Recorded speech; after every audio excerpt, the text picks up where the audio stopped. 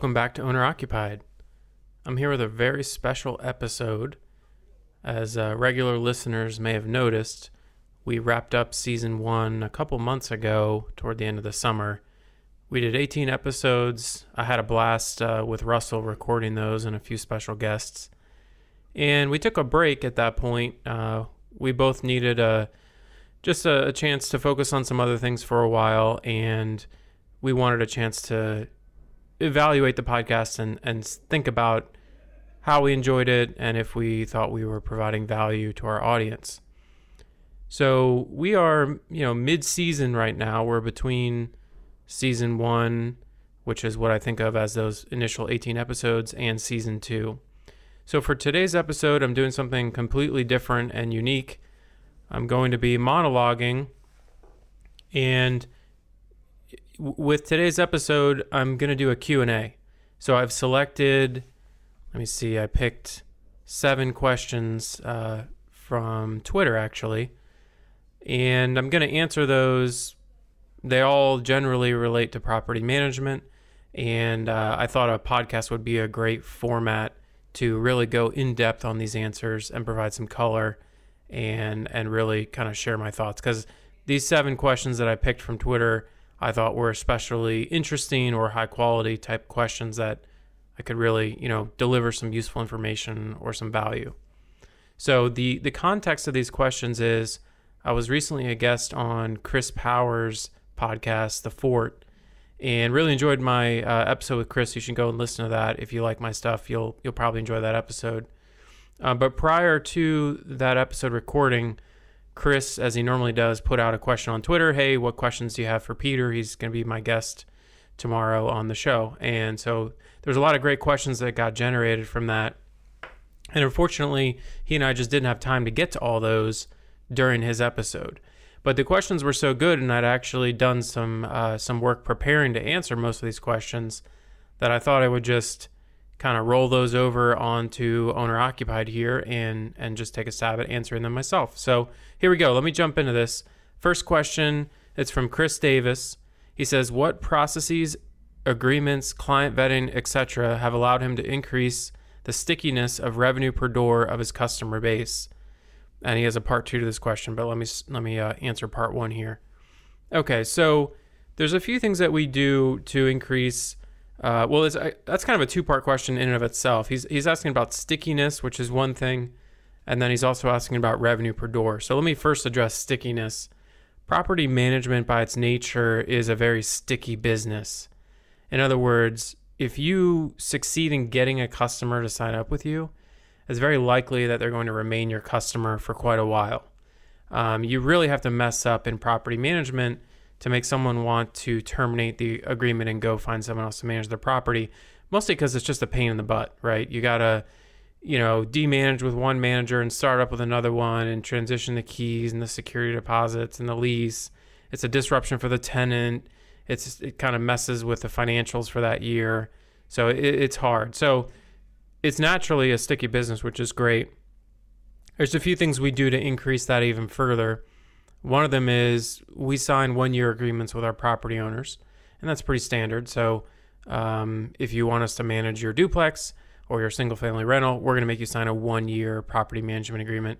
And we actually, for larger properties or larger portfolios, we will even require a longer agreement. So if you're bringing us 10 or 15 or 20 units, we may ask you to sign a 2 or 2.5-year agreement, because all the work of onboarding that property, we're actually kind of in the negative for the first year or 2 even, before we've become familiar with that property, the tenants, the client, and we really start to make back the initial investment in getting everything up to speed. Okay. The other thing you can do to make your service sticky is to just do a great job, right? I mean, if you're doing a good job for customers, for your clients, for your tenants, they're more likely to stick around. So you can measure that with, Net Promoter Score is a great way to do that, NPS, and just get a sense for how you're doing from the perspective of your customers. Okay, revenue per door. He's asking about revenue per door here. I could probably record a whole podcast episode on that. If you own or operate a property management company, you need to know your revenue per door, which is just a measure of, if you take your entire gross revenue for your whole business and you divide it by the number of doors you manage, that's your revenue per door. You really want to be targeting like minimum 200. It'd be better to be closer to 300 for that revenue per door number. And there's a lot of ways you can drive that revenue per door. Of course, you can increase your monthly management fee, and you can do that you don't necessarily need to increase the monthly management fee for new customers. You can simply increase it at renewal time, kind of like the cable companies do or the phone companies, where your contract comes up for renewal and the price goes up. It's unfortunate, but the reason they do it is because it works. They offer low introductory teaser rates, and then they can increase after that first year. So that's one way you can do it. You can also introduce ancillary revenue streams. I have a blog post on that on my website, peterlohman.com. If you click blog, there's a post about a bunch of different services and products you can offer to your clients and tenants as a way to drive ancillary revenue. The other thing you can do is other lines of business, and we do this. We have a maintenance division in-house, and that maintenance division really drives our revenue per door up quite a bit relative to just offering property management. So other folks do this by offering brokerage services. So there's a few options here for driving revenue per door. Okay, let me get to the second part of Chris's question. He says, more fundamentally, how does a property management business increase the multiple on its earnings? Okay, so what he's referring to here is if you go to sell your business, you're often going to be valued as a multiple on your earnings, or earnings is just another word for net profit. So some common small business multiples would be like 3x, 5x, 7x earnings. So if your business generates $1 million a year in profit, a 5x multiple means you could expect to sell that business for $5 million. So he's asking here, how do you increase that multiple? How do you drive it from 3x to a 5x to a 7x? So a couple things to mention here. Again, I'll refer to my blog. I just wrote a blog post on valuing property management companies. Again, go to my website, peterlohman.com, click on blog. I think it's the most recent blog post as of this recording. I'll summarize.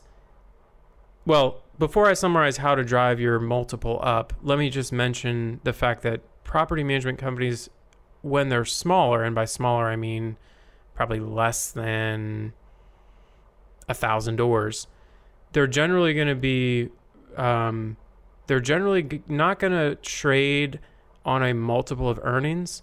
Instead, they're going to trade on a multiple of gross revenue. Usually right around 1x gross revenue is kind of typical, plus or minus.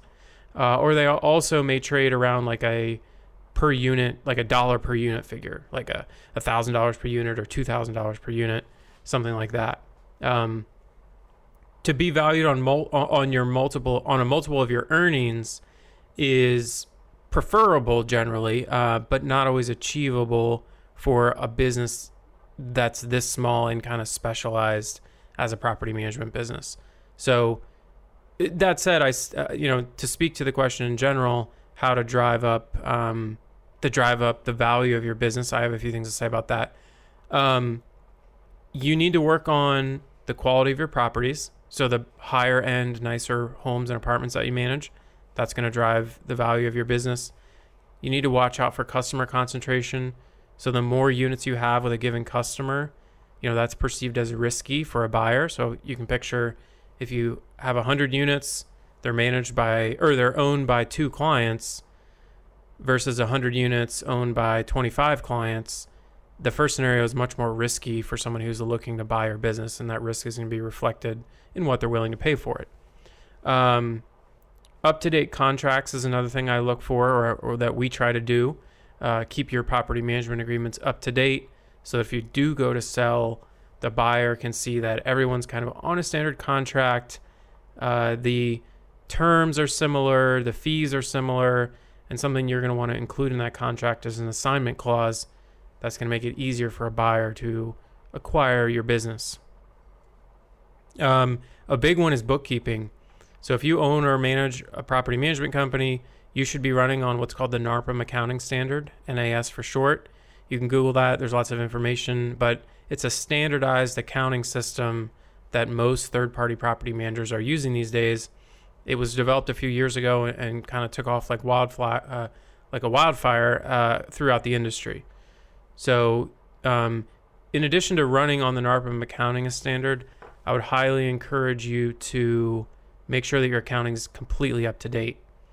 In other words, don't be running 5 or 6 months behind on your bookkeeping. You need to make sure that it's up to date and accurate so that you could quickly show to a prospective buyer, hey, here's our year-to-date financials.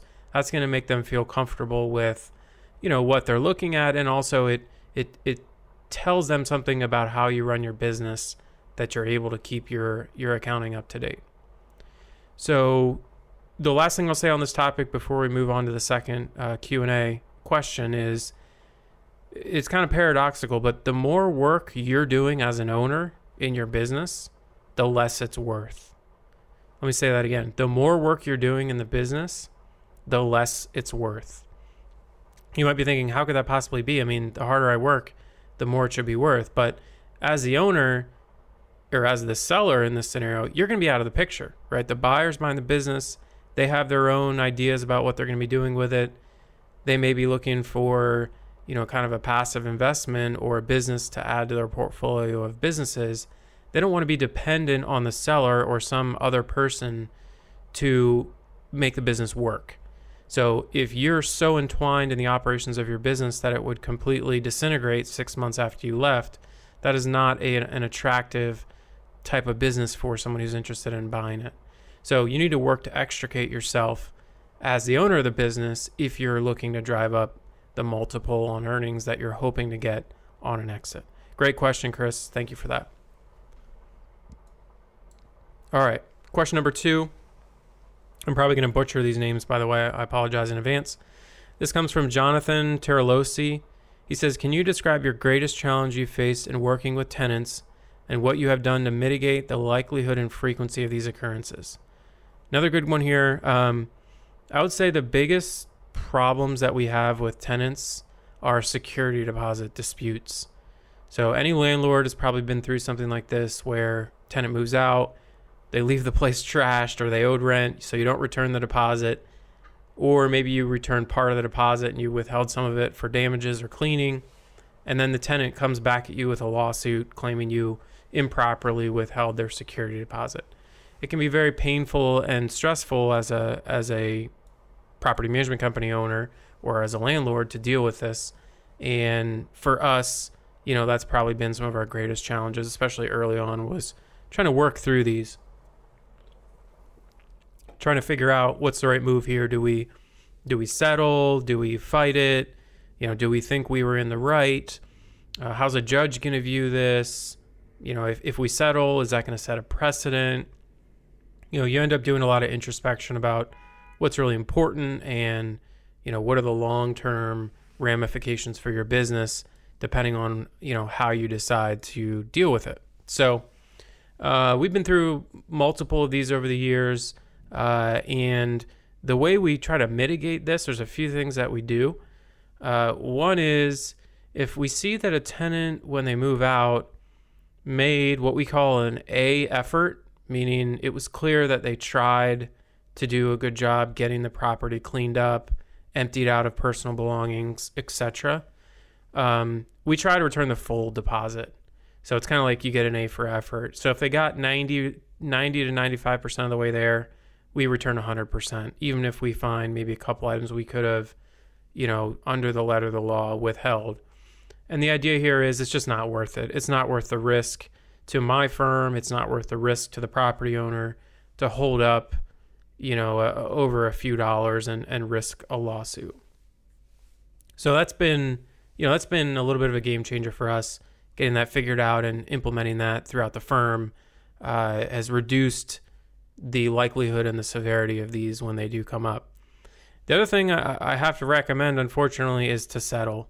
If you're able to settle a security deposit dispute for 1 month's rent or just the remainder of the security deposit, and you feel that this tenant is, has the potential to really hold you up in court, and particularly if they're working with some sort of free legal service, Unfortunately, well, there's two things that are unfortunate. One is a lot of people don't have access to quality legal representation.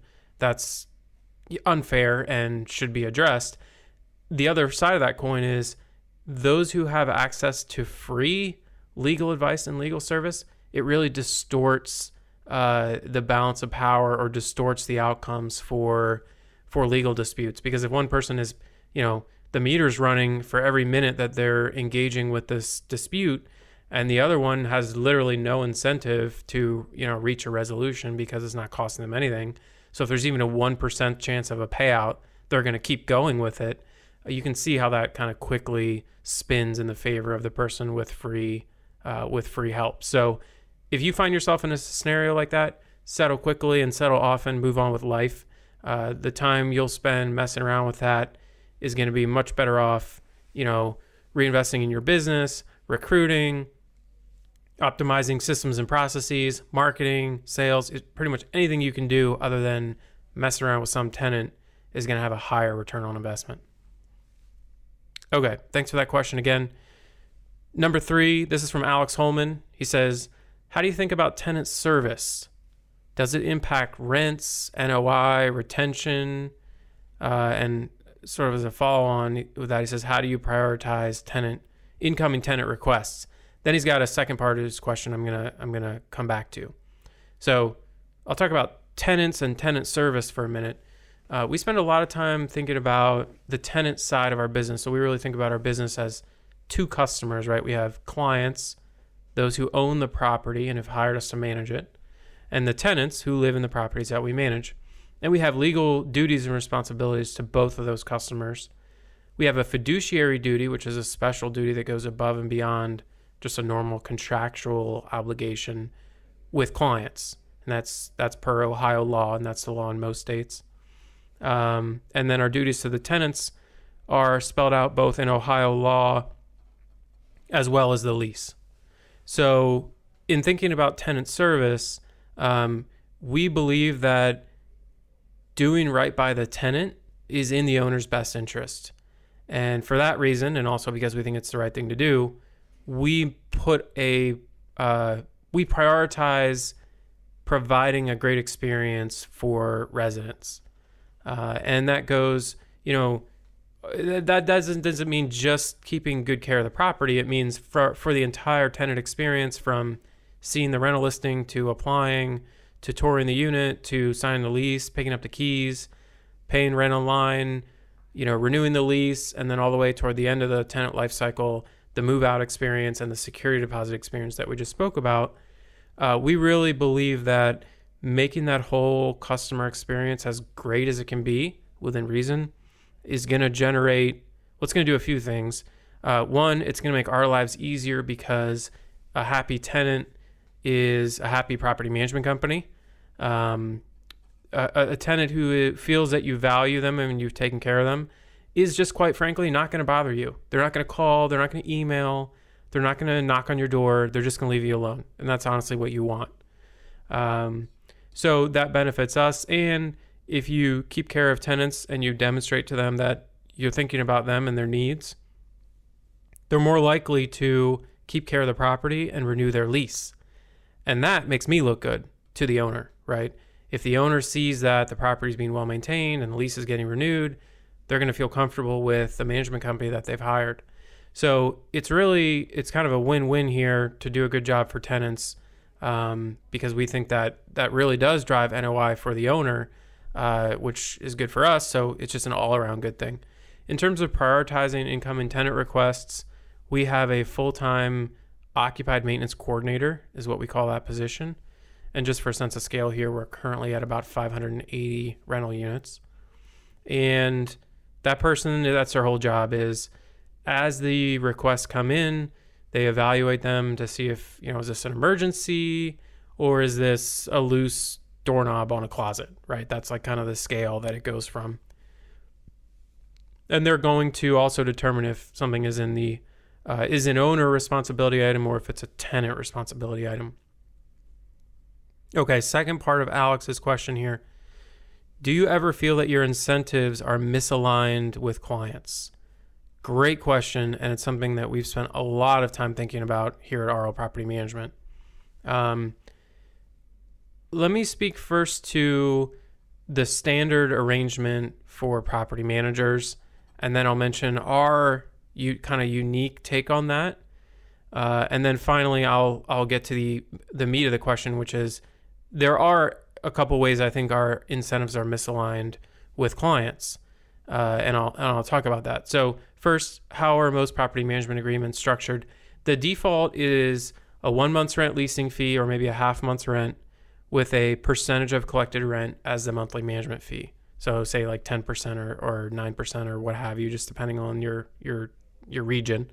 And the problem we saw with that from the beginning is really twofold. One, the leasing fee sets up a bad incentive where the property manager is incentivized to fill vacancies almost at any cost, right? So if the property's been vacant for a while, the owner's getting antsy, the property manager is like, man, we really got to get someone in here.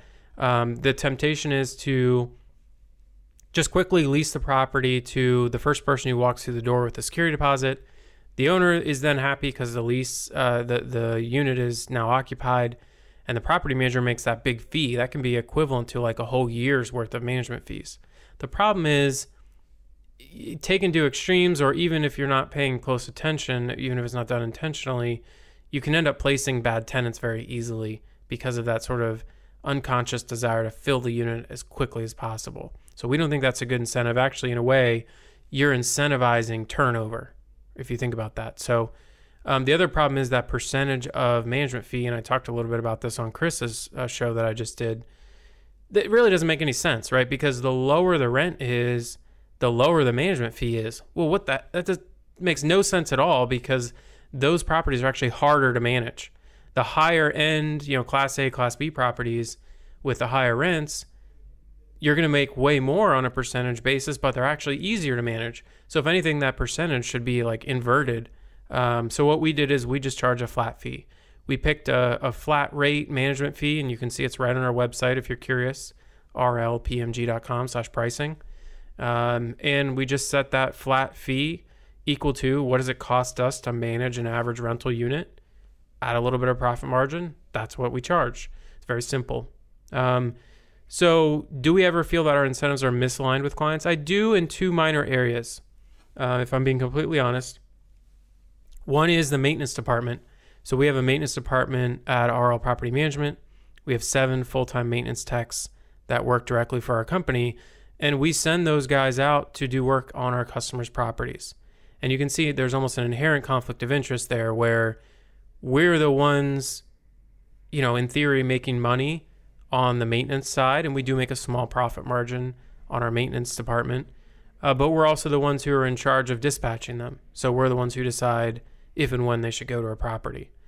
So, there's an argument to be made like, well, you're kind of like, you're setting up a scenario where you could send someone to do work at a property that wasn't really needed just so you could make money on it. The reality is that doesn't happen, because we deliberately keep our maintenance techs, we keep the maintenance department understaffed relative to the amount of work that's available. So if anything, we're always overwhelmed with work in the maintenance department at our company. There's never a scenario in which we're like digging around looking for work to do, really. And in any case, the property owner has approval over a certain dollar amount. And to sort of back that up in another way, of course, the property owner is reviewing the bills and invoices. They get a statement every month. So if we were just needlessly spending money every month, they would obviously notice that there was all this money going out for no reason, and either the work wasn't performed or it wasn't necessary or what have you. So it would kind of be self-correcting pretty quickly.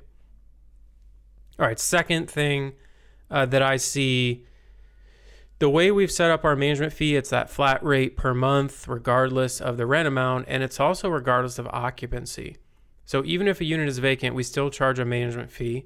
And the reason for that is, I always tell clients when they ask me about this, they say, why do you charge a management fee while my property's vacant? And I say, well, do you want us to manage it while the property's vacant? And they always kind of, well, yeah, okay.